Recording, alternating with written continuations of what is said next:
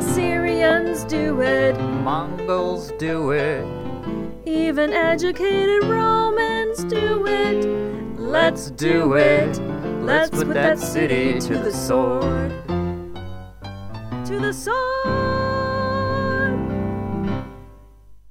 Hey, thanks for listening, everybody. That was Rachel and I singing a duet about killing every last man, woman, and child in a captured city, which is today's dead idea, putting cities to the sword. When was the last time you put a city to the sword? It's probably been a while, hasn't it? We don't really do that much anymore these days, and if it happens now, we call it an atrocity. It's just not good manners anymore. But there was a day and an age when it was expected, kind of like cigarette smoke in restaurants. Special guest host Neil Eckert of the show War and Conquest is back on the show today, and he and I are going to tag team this one to tell you all about this grisly ancient practice.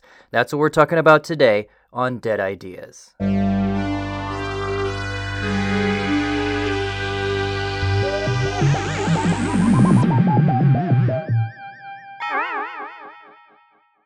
If you've ever played the computer game Civilization, when you capture a city, you are presented with three options. Annex the city, which means it becomes part of your empire.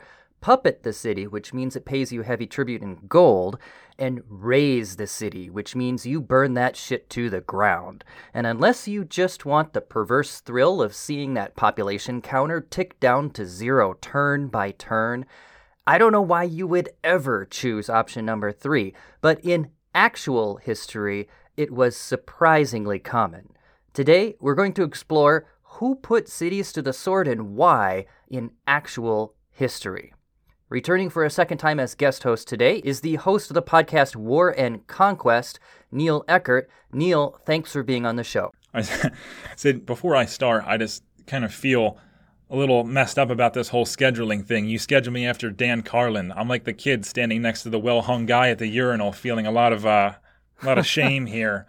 I feel you have one of the biggest guys in the history community, and then you have my little tiny podcast right afterwards. So, but I'm happy to be here either way. I'll take what I can get. So. Folks, this is going to sound a little patched together today because when Neil and I sat down to record, we were actually intending to talk about something completely different. We were going to cover the practice of sacking a city, which means plundering it for treasure, loot, or anything not nailed down, basically putting the city in a sack in an almost literal sense. It was a convenient way to finance an army. You didn't necessarily have to pay your soldiers if you could lure them with promises of fabulous plunder. Pretty sweet deal, and very common in the ancient world. Also dead today. We don't really do that anymore.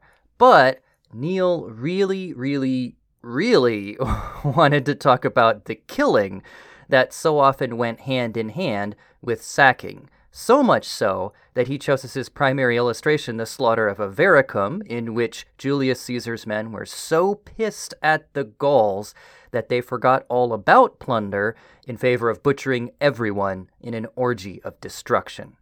And at that point, we realized we're not really talking about sacking anymore. This was a different practice. This was putting a city to the sword. Neil is going to tell us about how Julius Caesar put the Gauls of Avaricum to the sword, and he's going to frame that story with some psychological research about what it takes for a soldier to actually kill in war. But before that, we need some background context, so I'm going to fill that in for you now. What does it mean to put a city to the sword? It's not the same as sacking, as I mentioned. Sacking is focused on plunder. It's not the same as razing a city either, which is focused on destroying its buildings. Yes, the game Civilization confuses things a little bit by conflating razing with putting to the sword, but we could do better than that, can't we? Let's be precise. Putting a city to the sword is specifically focused on killing. Basically, it's just what it sounds like. You round up everybody in the captured city, combatants and civilians alike, and execute them down to the last. Now, just imagine your hometown. Small or large, think of how many people are in that town. And now imagine the entire population gone, extinguished, wiped off the face of the earth. Often it took days to finish the job when you were given the task of putting a city to the sword. I can hardly imagine a more terrifying prospect. And that was actually the point of it all, to terrify.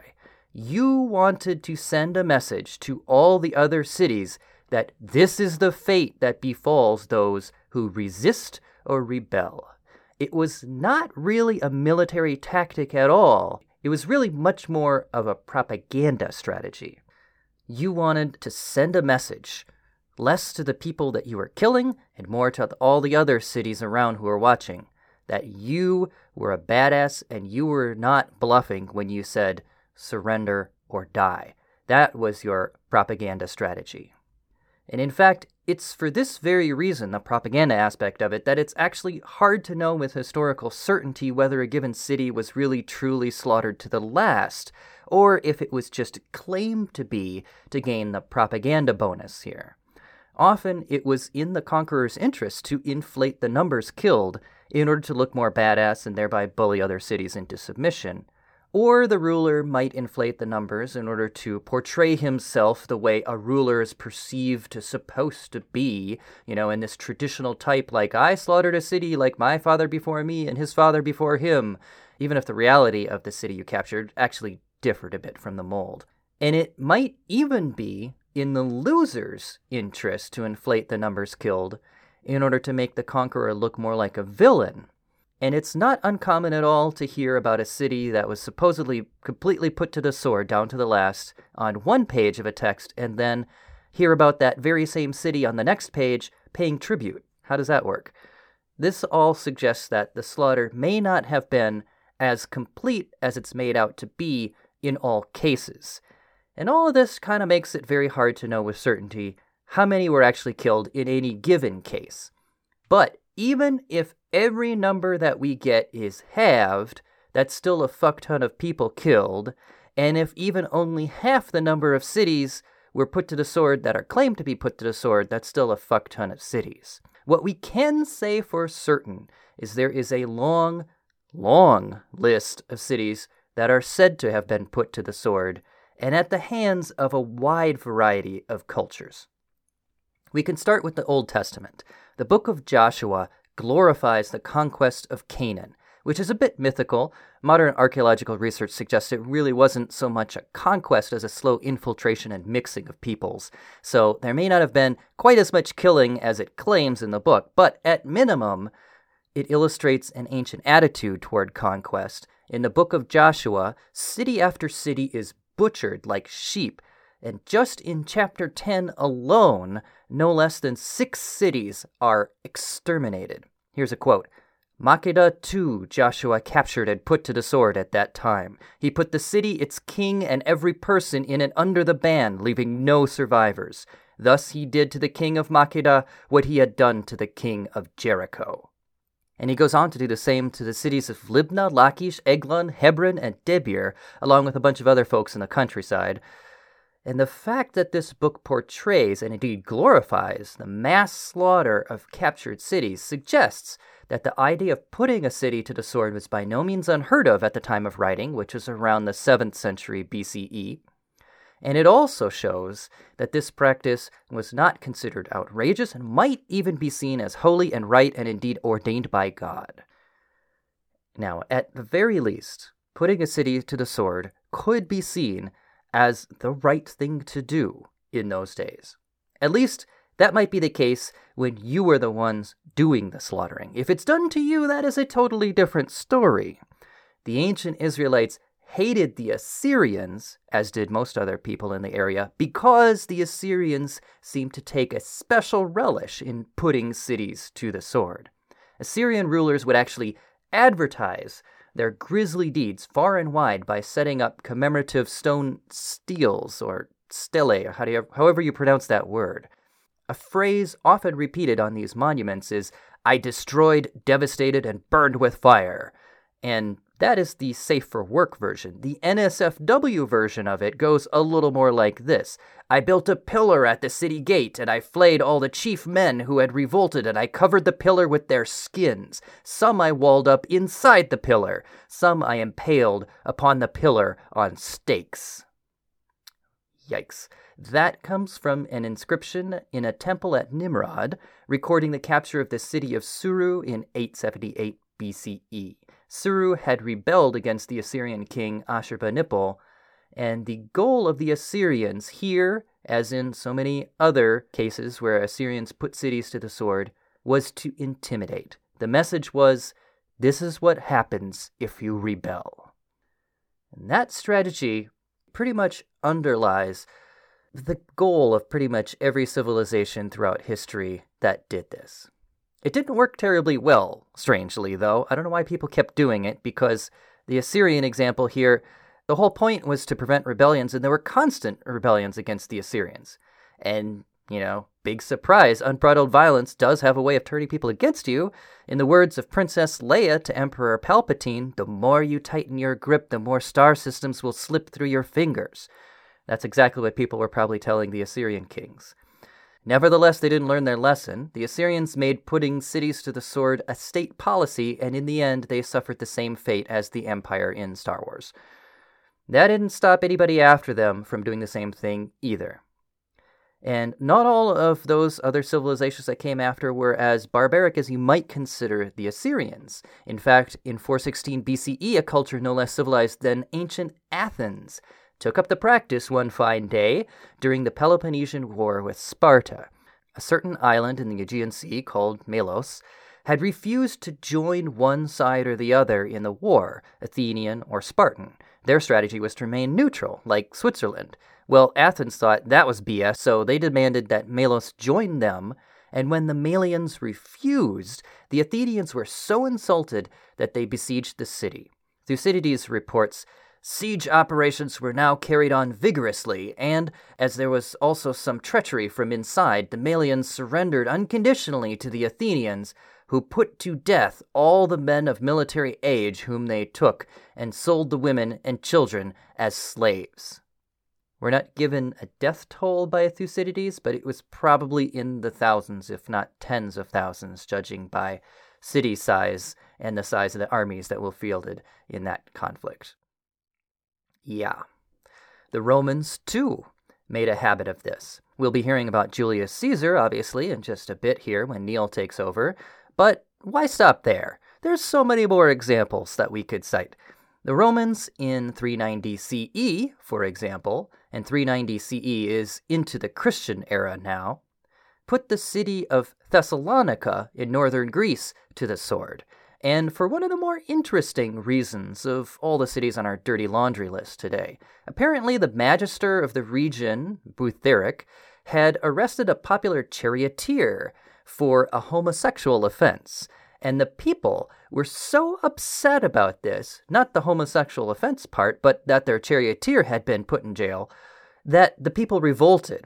Well, when Emperor Theodosius I caught wind of this revolt, he sent in the army with orders to take no prisoners, and church historian Theodoretus writes, "The anger of the emperor rose to the highest pitch, and he gratified his vindictive desire for vengeance by unsheathing the sword most unjustly and tyrannically against all, slaying the innocent and guilty alike.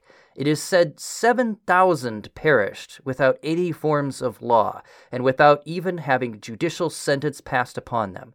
But that, like ears of wheat in the time of harvest, they were alike cut down." Supposedly, the emperor repented his decision and sent a messenger to call off the murder spree, but it was already too late. Whoopsie. 7,000 killed in the massacre of Thessalonica. Speeding on through history now, the Mongols were another people particularly known for putting cities to the sword. The 13th century Persian historian Rashid al-Din Hamadani reports that the capture of Nishapur saw the massacre of some 1,747,000 people. Now again, numbers are likely inflated, yet even conservative modern estimates placed the total death toll of the Mongol invasion of Central Asia, so not just Nishapur, but the whole thing, at around 15 million people within the span of 5 years. Holy shit. Yikes. Much as with the Assyrians, this was a propaganda piece. When the Mongols approached a city, their standard policy was to give the city a chance to surrender, which might sound kind of like noble and magnanimous, but this was the original speak soft but carry a big stick strategy, because what they were counting on was their reputation from countless cities beforehand who had refused to surrender and had been slaughtered as a consequence. Our last example today, and I could go on citing many more, but I think you get the idea by this point, does not surpass the Mongols in sheer numbers killed, but it does provide a most poignant note on which to end this overview. In 1645, the Manchu Qing dynasty of China put the citizens of Yangzhou to the sword as a lesson against resistance. And what makes this incident so special is we actually have an eyewitness account for this one. The contemporary Wang Xiuqiu, probably mispronouncing that horribly, reports in his Diary of the 10 Days of Yangzhou, "Several dozen people were herded like sheep or goats. Any who lagged were flogged or killed outright. The women were bound together at the necks with a heavy rope, strung one to another like pearls. Stumbling with each step, they were covered with mud. Babies lay everywhere on the ground. The organs of those trampled like turf under horses' hooves or people's feet were smeared in the dirt, and the crying of those still alive filled the whole outdoors. Every gutter or pond we passed was stacked with corpses, pillowing each other's arms and legs. Their blood had flowed into the water, and the combination of green and red was producing a spectrum of colors. The canals, too, had been filled to level with dead bodies. Then fires started everywhere, and the thatched houses caught fire and were soon engulfed in flames. Those who had hidden themselves beneath the houses were forced to rush out from the heat of the fire, and as soon as they came out, in 9 cases out of 10, they were put to death on the spot. On the other hand, those who had stayed in the houses were burned to death within the closely shuttered doors, and no one could tell how many had died from the pile of charred bones that remained afterwards." Estimates put the death toll at 800,000 citizens, and it took 10 days to complete all that killing. Wow. Just wow. Now, like I said, I could go on listing incidents, but you get the picture. The only thing left to say here is just how different this practice is from today. I mean, because you might think, oh, no, we actually still do this. We just call it genocide now.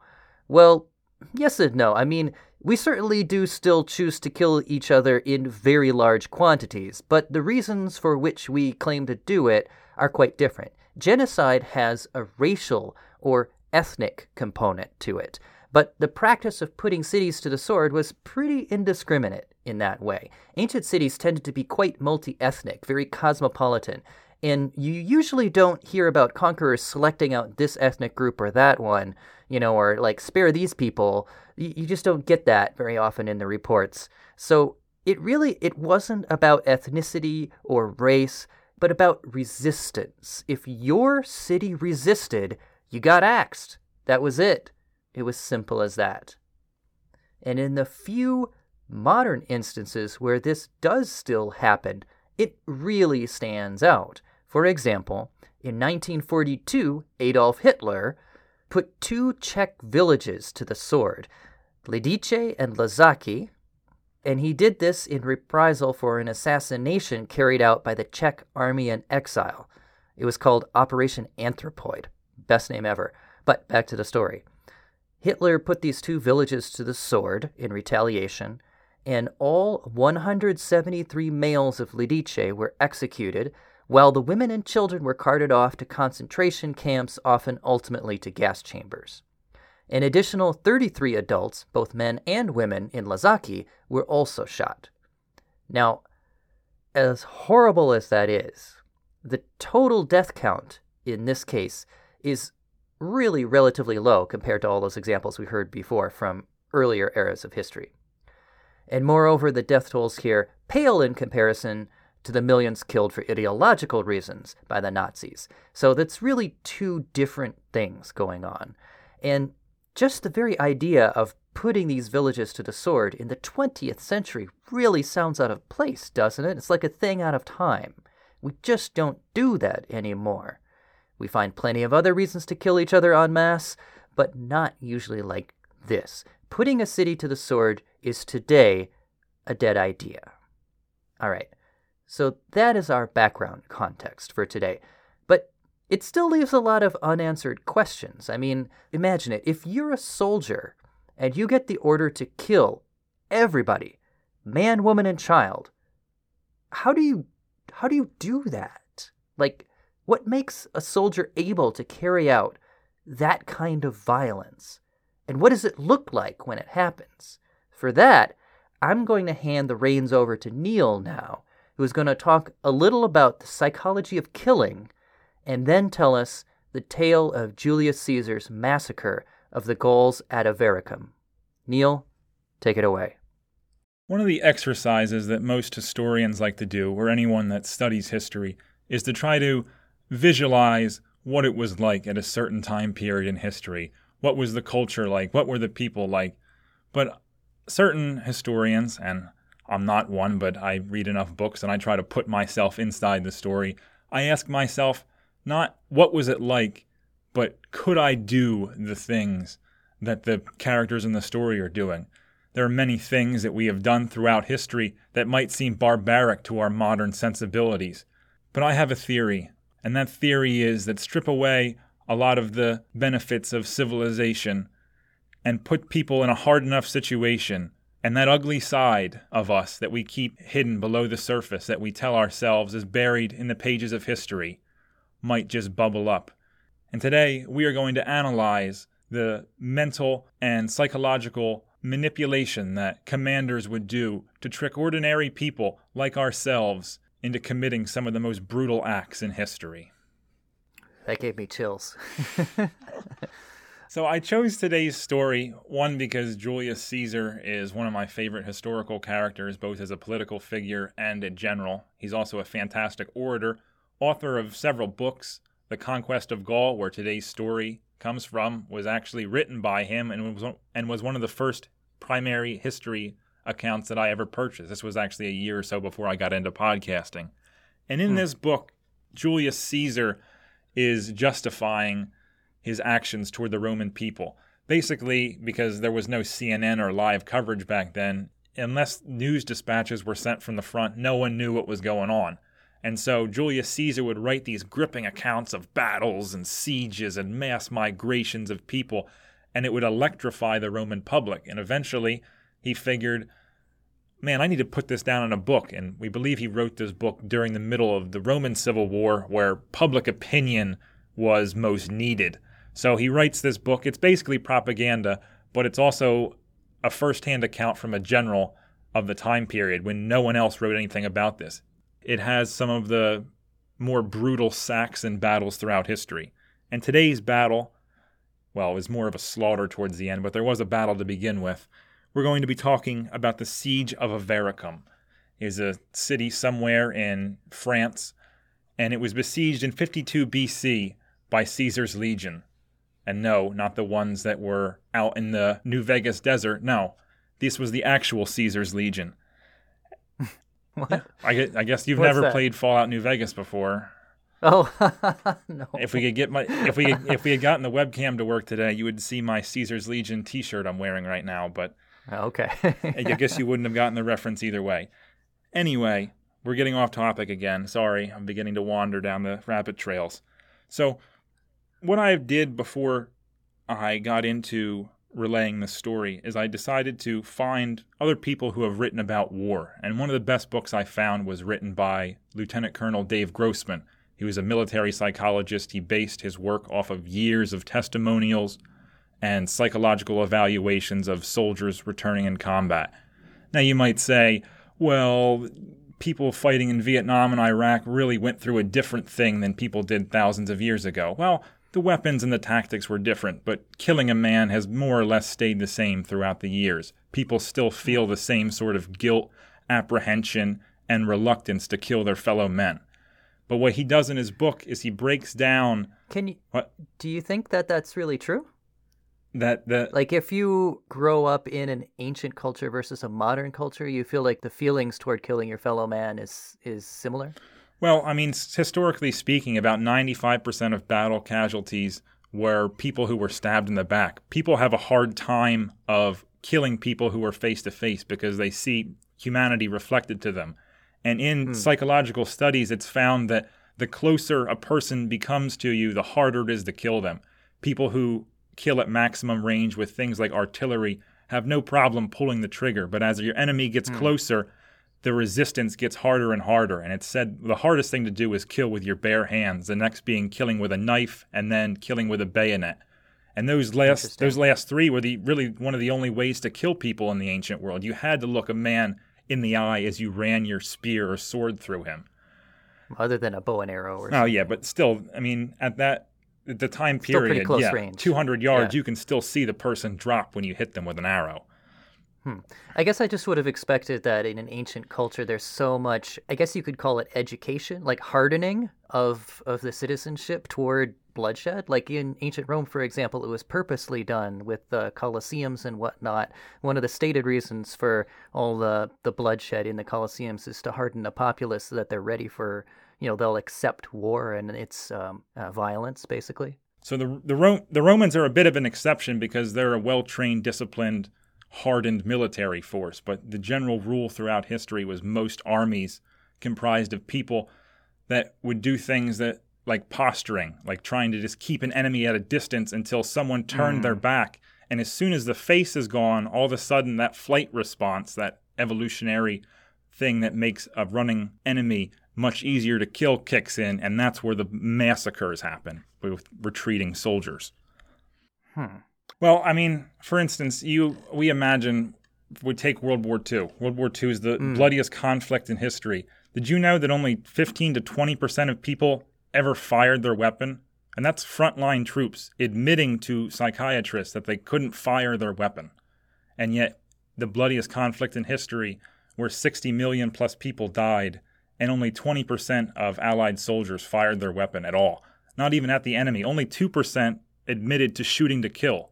So 2% of the population did almost all of the killing in World War II. 2%? Yeah. Wow. And with these ancient sources, a lot of these people are writing these biographies to make themselves feel better. Who wants to admit to the pages of history that they were afraid to kill their fellow man when your society was made on killing? So people selectively forget. They decide to not record things. I mean, how many times do we hear about the fear of soldiers in battle? It's not glorious or heroic. You can't make epic poetry about someone crapping themselves and being unable to fight. I would read that. Yeah, I mean, it is interesting. But fortunately, there are workarounds to it. And so this is where Grossman's theorem comes in. The individual soldier by himself, more often than not, will not kill an enemy when he's one-on-one with them. There's hundreds of historical accounts you can go through of two soldiers looking at each other and then just turning and walking away. But there's a number of different influencers that can psychologically manipulate soldiers into killing. Things like, for instance, flight response. We talked about all that already. The fleeing soldier. Peer pressure. Not wanting to either let your comrades down or look stupid or cowardly in front of them, which generally speaking, militaries attract alpha males. So no one wants to look weak. And so sometimes they act in a violent manner to save face in front of their friends. Things like group absolution. If things happen in a group, then the group takes responsibility instead of the individual. And this is one of the things that helped over time develop soldiers. And the Romans would change that with their centuries and then up to the larger military things. That's another one of the innovations that the Romans did, is they brought their officers in to pressure their soldiers into killing. That's another one of the Grossman's theories, is the fact that many men often need to be ordered to kill. They have a very hard time refusing authorities. Even if they can assume we're going into battle, we're expected to kill, some men still need to be ordered to kill before they'll finally pull the trigger or stab, depending on what time period in history you're at. Another is cultural difference. We see this even in our modern wars. The media and our the officers in the armies attempt to portray the enemy as savage barbarians. That's where a lot of the slang words that come in, if you listen to or you read a lot of modern historical commentaries, the Japanese were called Japs, or the Vietnamese were called Gooks, or we call the Arab people Hajis. It's the way to dehumanize them and make it like you're killing a caricature instead of a human. Another thing that spurs killing is the loss of comrades, because oftentimes military bonds are tighter than those of family. You can listen to anyone who's just talking about it theoretically. Oh, if this happened to my family, there'd be nothing to stop me from killing the person who did that. Well, the bonds are similar in combat. In combat, it's acceptable to avenge the death of your fallen comrade, whereas you spend life in prison if you do that in the civilian world. And the final thing I want to talk about is vengeance. The longer a campaign goes on, the more that the people resent the people they're fighting. So in this scenario we're going to talk about now, Caesar's legions had been fighting the Gauls for 6 years. There were plenty of times that they were wounded or personally attacked by Gauls. They had more than likely seen friends die. Sometimes Caesar's legions were at half strength. Half the men had either been killed or gravely wounded. And this cultural view of the enemy Celts as barbarians who had a particularly contentious relationship with the Romans made it much easier for them to justify wiping them out. The colonial powers of the British and, the colonial powers of the Europeans, I'll say. I won't single out a single country like that. They use that same justification in their conquest of India and Africa. Oh, we're just killing savages. We can do whatever we want with them. The rules of war don't apply to them. And that's it for the points for the Grossman theory. Everyone keep an eye out for all these points. I'll try to bring them back and illustrate them, but you might be able to pick up on some of them yourselves, because I'm going to attempt now to weave the story of the Siege of Avaricum in with these points. I don't know how successful I'll be, but we're going to give it the good scout try anyway. Right, and our point here is we want to show how all of these factors actually psychologically influence the people in this siege to be able to accomplish such a feat as putting Avaricum to the sword, right? Yes. And believe me, they're going to, as we'll see in the next few minutes here, the Gauls gave the Romans plenty of reason to hate them, even if they didn't already have resentment built up already. I'm going to do my best to try to keep this story as contained as possible, but I do love this topic, so I might just keep rolling. So you might have to do the whole lion tamer routine. Get your chair and your bullwhip out and get ready to keep me in line. I think I'm already kind of practiced in that. All right, go for it. Okay, so basically how the story goes down is this. Caesar is in Gaul with his legions. He invades in 58 BC at the behest of one of the friendly Gallic tribes which borders Roman territory. For those of you who don't know, Gaul is modern-day France, Belgium, Holland. I almost said the Netherlands too, but that's the same thing. And parts of Switzerland and Germany. And as we said before, Caesar was brought in to solve a dispute with one of the local tribes, and he just decided to stay there. He kicked up his feet, and people kept causing trouble. So he just keeps defeating army after army. And in his book, he declares Gaul pacified 3 different times, basically saying that we've annexed the settlement, it's Roman territory now, and the Gauls have agreed to it. But then the Gauls are like, wait, no, we don't want that. And so now every battle after the initial quote-unquote pacification is now considered a rebellion, which allows the Romans to be extra brutal. So I mean, they're not just taking the gloves off; they're taking off the gloves and then throwing them into the fire and then pissing on the fire. Like this is the Roman military at 100% power here. And there have been several warlords who have tried to unite several tribes to fight Caesar, but Julius Caesar, having one of the best armies in the world at the time and being one of the best military commanders in history, just keeps brushing them aside. Well, in 52 BC, the Gauls have finally had enough of it, and a man named Vercingetorix, or Vercingetorix, or there's like a dozen different ways to pronounce it. We're probably all doing it wrong because this is ancient Celtic. Let's just call him Rix. So Rick is... he gets all the tribes together and he unites them under one banner. He says, listen, the Romans are here to stay. They've been camping in our wilderness for the past 6 years. They're not going anywhere. We need to unite. And so even the Roman allies at this time stab Rome in the back. And so they get everyone together and they form in this big pan-Gallic army. They're going to go hand in hand and kick the shit out of Caesar. Well, Caesar really doesn't take too kindly to having this shit kicked out of him, and he defeats the next 2 armies sent against him. And so Vercingetorix has all the Roman citizens throughout his territories executed. The merchants, traders, tax collectors, anyone who even looks Roman is killed. And he decides on a new policy. He's going to use what's called the Fabian strategy, or it's a scorched earth policy. He's just going to just stay out of Caesar's range.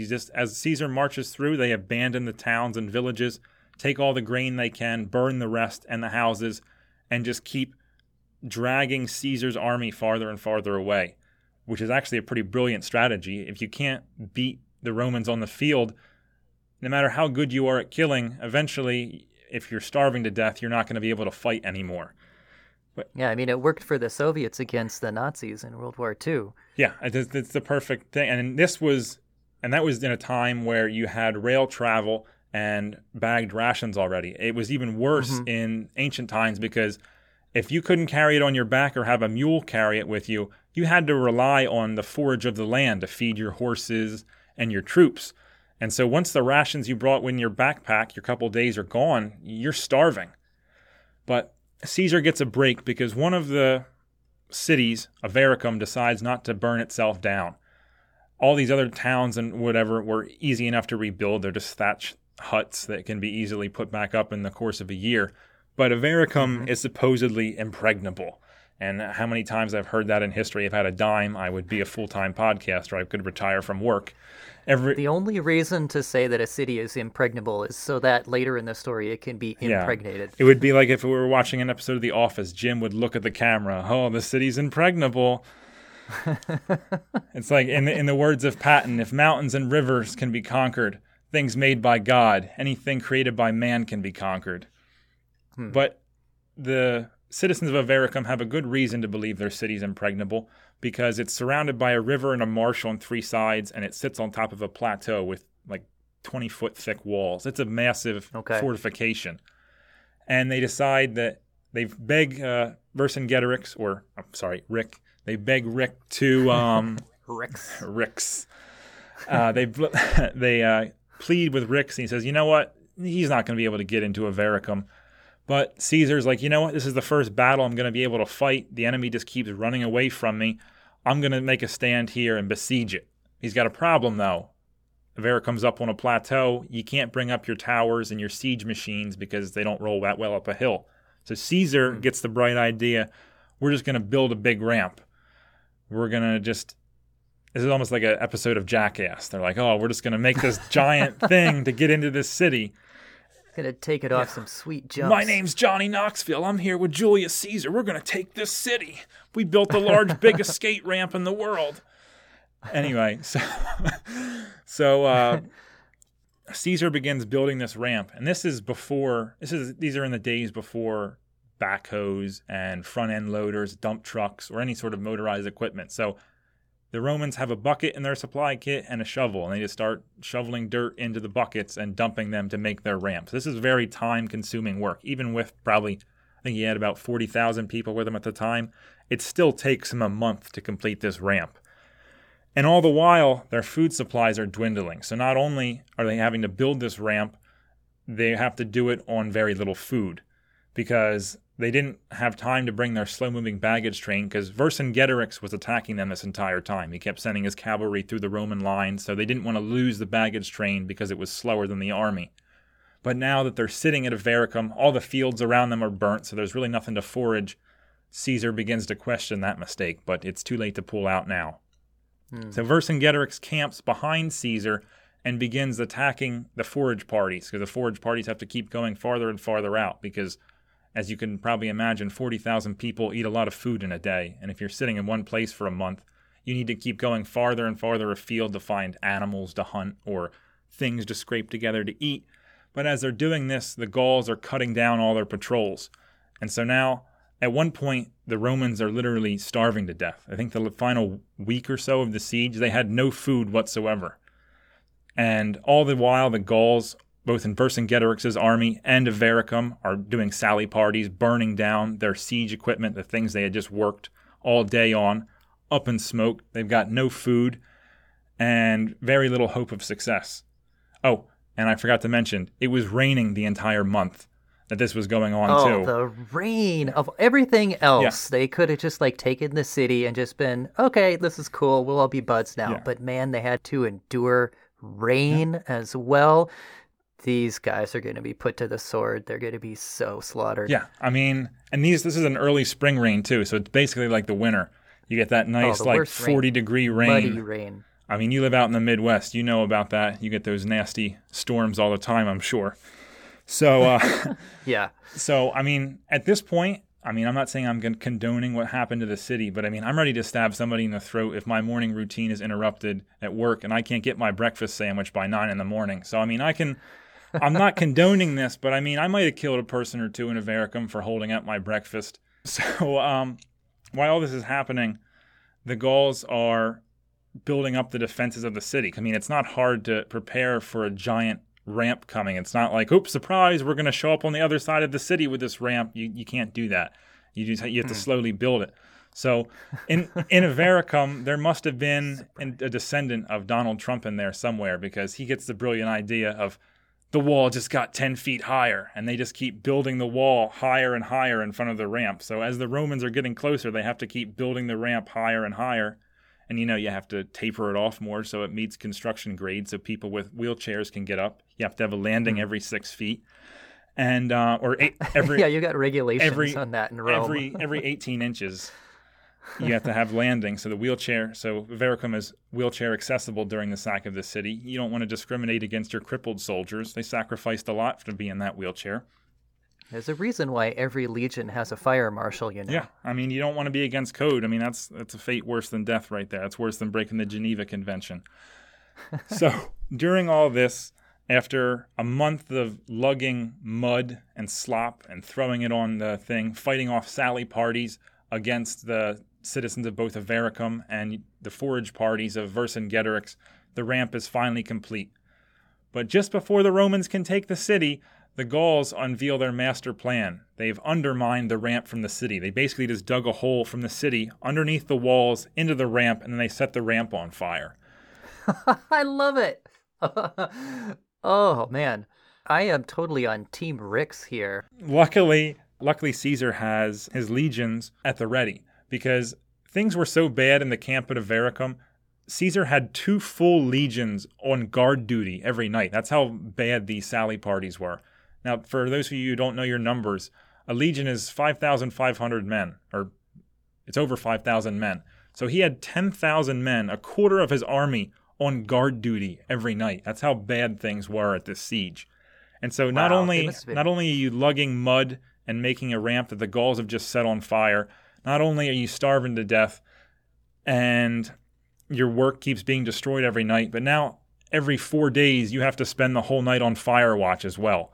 So you can really sense through the years how the hatred of these Gauls could be really built up. You could have people you could probably transport 40,000 people from today who have no hatred of the Gauls, although it is kind of hard to find people in the world who don't hate the French. But if you did find 40,000 people with no French prejudice and put them in those conditions, I think a good number of those would relish in finally taking the city and paying back with blood the loss of time, energy, money, and the friends that had been killed during all these raids. I feel you on that. That said, I like how it's also showing just how effective they were against an army as disciplined as the Romans. They just used some old-fashioned ingenuity and turned their own strategies against them. They undermined the ramp. I'm on Team Rix. Yeah, well, Vercingetorix is one of the great French heroes. He was actually revived back in the 1800s. Actually, interesting. It's an interesting tie-in with my show because my old logo used to be the surrender of Vercingetorix. It was a painting that I just slapped a Microsoft Paint header on the top because I didn't have the time or the money to get a graphic designer.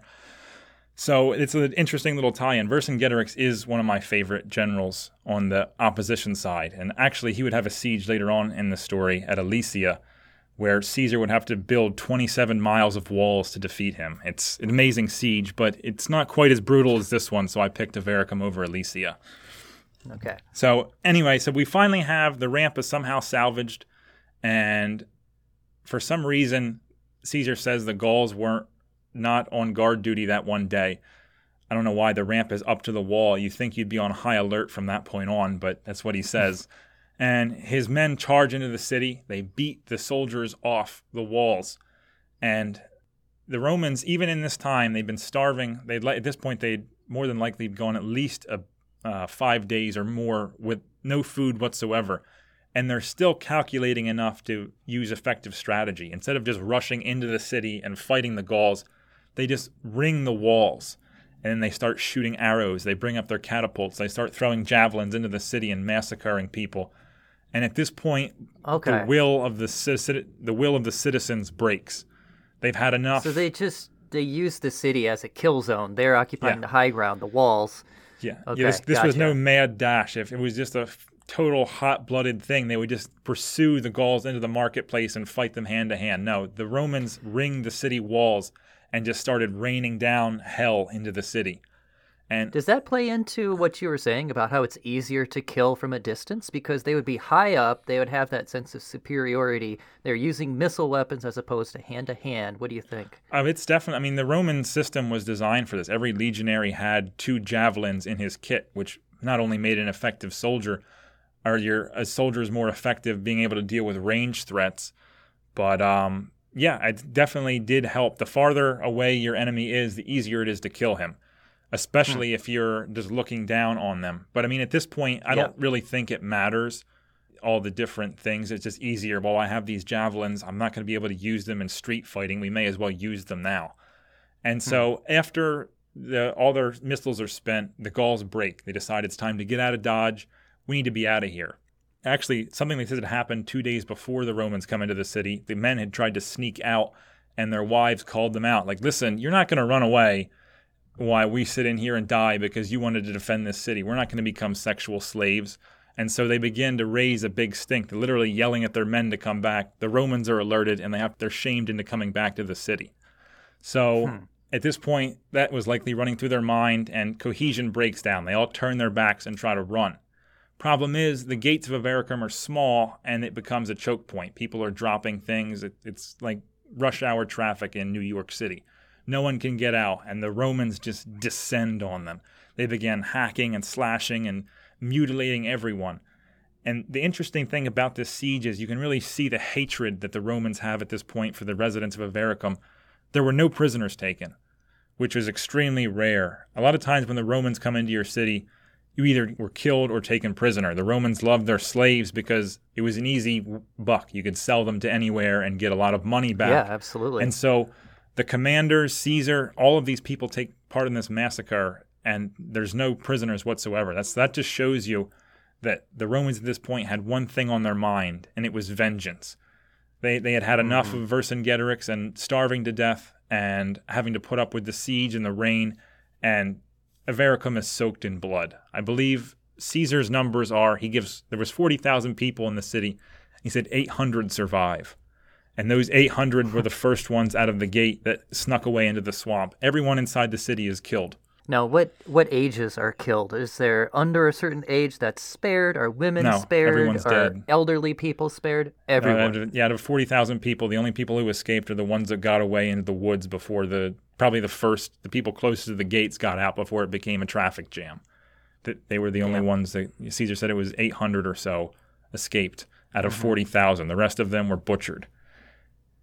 So Avaricum can't be that small of a city, but I imagine at this point the Romans are wading up to blood, at least to their ankles, because 40,000 people plus 12 pints of blood, that's a lot of blood in a small area. It's a lot of blood, yeah. And another interesting thing about this, and we were talking about this earlier, is the fact that this may have been one of the few sieges in history where the female population wasn't raped. They were just killed. So, I guess there's that. They don't have to live with that psychological horror anymore. They don't have to be Roman slaves doing whatever. They were just killed because this is a race against time because the Gauls were trying to escape. So in order to kill all of them quickly, you don't have time to take your pants off and have your way with the local females because you're too busy killing them. So, I guess you can consider that a small mercy. Yeah, that's bittersweet if I ever heard one. I mean, a lot of rape survivors would agree that they would rather be dead, at least in the short term, than have to deal with the psychological trauma of what they did. So, like I said, the small mercies in the story. But other than that, the Romans showed almost no mercy whatsoever, unless, if Caesar is to be believed, and he's the only eyewitness source we have here. So we're going to have to take his word for it. So, and that's the siege of Avaricum and its subsequent being put to the sword. The Romans, like we said, took no prisoners, and interestingly enough, this does nothing to dull the fighting spirit of the Gauls. At this point, they've gone all in. They've sworn on all their sacred totems that they're going to carry on the war. They actually defeat Caesar after this battle. It's one of the few battles that Caesar ever loses.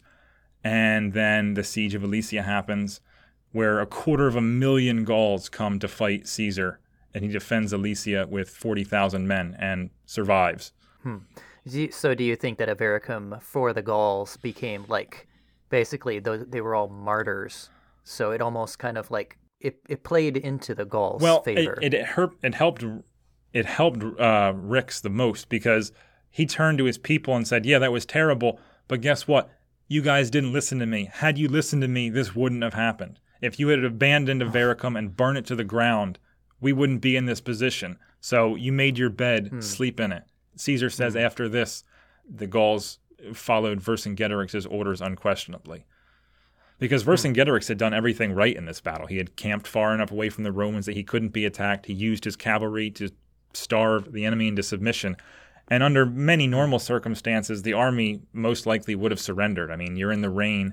You haven't eaten literally in 5 days or more. I mean, most people do give up, but the Roman willpower at this point was so strong that they continued it. Caesar actually claims in his book that he offered to the officers and centurions several times, he said, listen, guys, like, I know it's shitty out here. If you want, we'll end this siege. We'll pack up and go. And they supposedly say, no, we've put way too much time into this. We've never retreated before. We're not going to start now. We're going to complete this siege. So Caesar actually supposedly gives it up to his men to decide whether they want to stay. And they almost unanimously vote to stay and fight against the Gauls at this city. Or so says Caesar, well, I mean, right? We can argue about whether they agreed to it or not, but actions do speak louder than words. So they stayed at the siege, and it was successful, as bloody as that was. Can we connect all of this back to Grossman's points that you brought up at the beginning? Like, how do each of those points, how are they illustrated in this story that we just heard? I mean, I can already start to think of things, but you can put it much more eloquently. Okay, so starting with my list, we have flight response. That would be the Gauls trying to flee the city, turning their backs and trying to get away after the Romans had ringed them. So we have our flight response there. You have peer pressure. That more than likely wasn't that much of a thing. At this point, all of Caesar's legions had been in combat for many years. I mean, there was replacements that Caesar had doled out, but they were all surrounded by the hardened core of soldiers who had been fighting for 6 years now. So maybe some of the new recruits needed to be cajoled, but I mean, at this point, like we said, I can imagine a lot of modern people participating in an atrocity like this because of all the privations brought up against them. I have an interesting quote from one of the books I read. This is from author Karl Marlantes. He was a lieutenant in Vietnam. He says, in the intensity of war, we see ordinary evils driven by trivial causes, such as wanting to not look incompetent or soft, magnified into horrors. So little things that would irritate us in our daily lives or things that we would want to keep secret. In war, there's instant satisfaction of that. If you don't want to look soft, I'll just go out and kill someone. This person inconvenienced me. I'm going to go kill them. It would be like if we had swords during rush hour traffic. Can you imagine how many bodies would be laying on the side of the road of people who would, in fits of road rage, ended up killing their fellow men if that was something seen as socially acceptable? I mean, I don't know how roads are around you, but I mean, New Jersey roads, there would be some piles of corpses that would make the Mongols blush on the side of New Jersey roads if we were allowed to kill our fellow drivers and get away with it. So we have the peer pressure there, group absolution. Once again, you have that mob mentality. Everybody's angry, everybody wants to kill, and everyone takes part in it.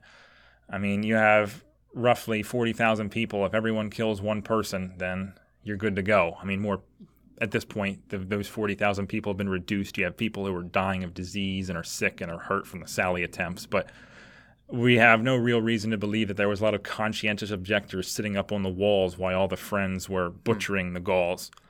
Cultural difference.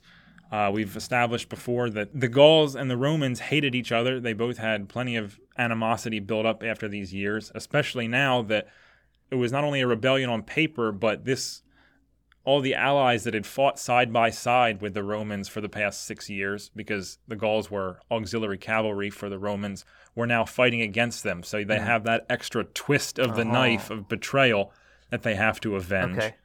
Loss of comrades. At this point, you likely wouldn't have any units that didn't know someone who had been killed by a Gaul during the past 6 years. So, yeah, we can have that as a twist of the knife as well.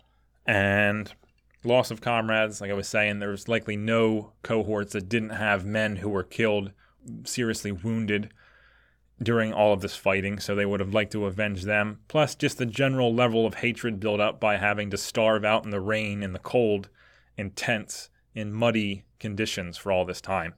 I like to imagine these ancient siege camps like that AMC show Hell on Wheels, where you have the camp and they all have to walk on little boards and their tents are all covered in mud. Yeah, I imagine. I love Hell on Wheels. I'd never watched the end of it, but I think I watched like the first 2 or 3 seasons. But I always imagine that as a camp because you have these muddy conditions and thousands of people walking back and forth. Eventually, that ground is going to get all soft and wet. So it's no wonder why disease ravaged the camp. And as we've seen in today's story, as happened in many sieges throughout history, oftentimes it was just as bad, if not worse, outside the city in the siege camp as it was inside the city. And that more or less wraps up Grossman's points there. I mean, there are more things we could talk about, but like I said, I don't think you want to be here all day. So how is it different then from today? Well, there's a number of things that have changed over the years. For one, we don't structure our militaries to operate off the spoils system, which was often many of the reasons why you besiege settlements or walled cities, is because you need to pay the army. There really wasn't firm, centralized banks. So, well, we need money. You're not going to get much from the poor farmers, but if you sack this city, everyone gets a nice little payday. And now the state pays for everything, and we don't sack cities. I mean, even if we did, like say we use a modern example in 2003 when the Army and the Marines took Baghdad, there was probably some looting by the soldiers getting souvenirs. But, I mean, if you kick in the door as an American soldier and you take all of an Iraqi's money, it's worthless. It's the money of a failed government. Oh, I got 100,000 Saddams or whatever the hell they called their currency over there. It's not worth the money it's printed on because the government has collapsed. Whereas before, you can steal somebody's gold coin, and that gold coin works everywhere. Right, but what we're talking about here is not really the sacking of a city, but putting a whole city to the sword. So how is that part different from today? Well, I think the biggest thing is our attitude towards such actions. I mean, in modern vernacular, we would call something like what happened at Avaricum an atrocity. And that's the big difference, whereas I mean, it would definitely horrify readers, especially if you're another Gallic town. But I mean, in Rome, this was cheered. I mean, Julius Caesar's dispatches at the time that he was sending them back and the time he wrote the book, people were throwing parades. Caesar was sending back carts with Gallic slaves and hostages and giving money to the poor. Look at all the stuff we're taking from Gaul, and he was loved. They threw a 20-day games period because of this one victory. I forget which city it was, but that was the longest in Roman history according to Julius Caesar. So Rome loved the fact that Julius Caesar was kicking in doors and taking everything from the Gauls. Whereas if you have a general who came back from whatever country we're in tomorrow and he killed 40,000 people, he would be in front of a military tribunal in Geneva and he would more than likely be hung.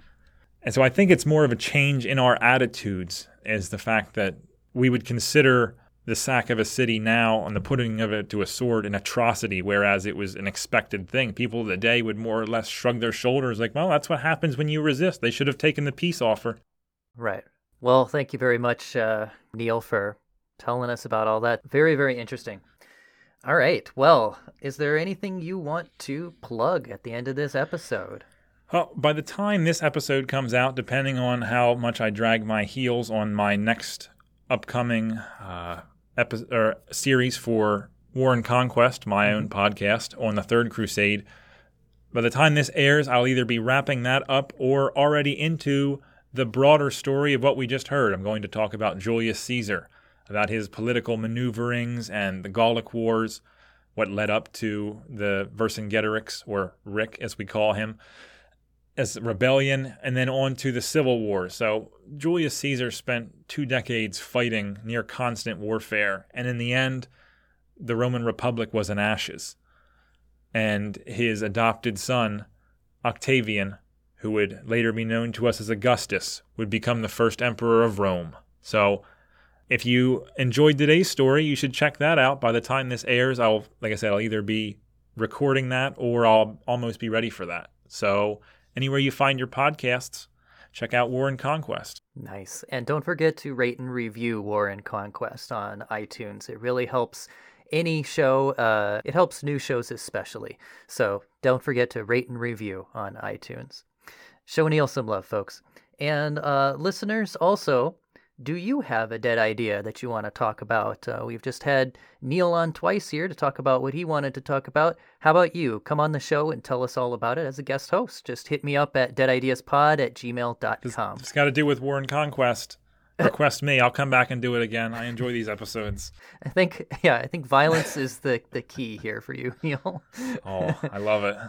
Also, remember to subscribe to Dead Ideas to get new releases like this one, as well as updates on the development of our new show called The History of Sex, covering gender, sex, and quirk across cultures and throughout world history.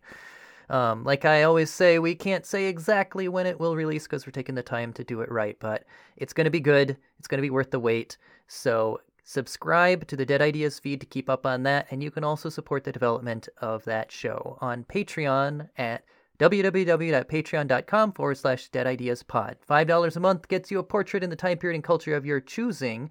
And actually, Neil, you've been a guest twice now, and I have in the past offered portraits to people who come on the show. So if there's anything that you would like to be drawn as, you just let me know, and I will make you look awesome. Good. I need something to hang in my room next to my giant American flag. I've got some wall space. Very nice. Musical accompaniment for Let's Do It from the beginning of this episode was provided by Piano Busker, used under Creative Commons Attribution License. All right, everybody, thanks for listening. We'll see you next time. I'm BT Newberg, and this is Dead Ideas.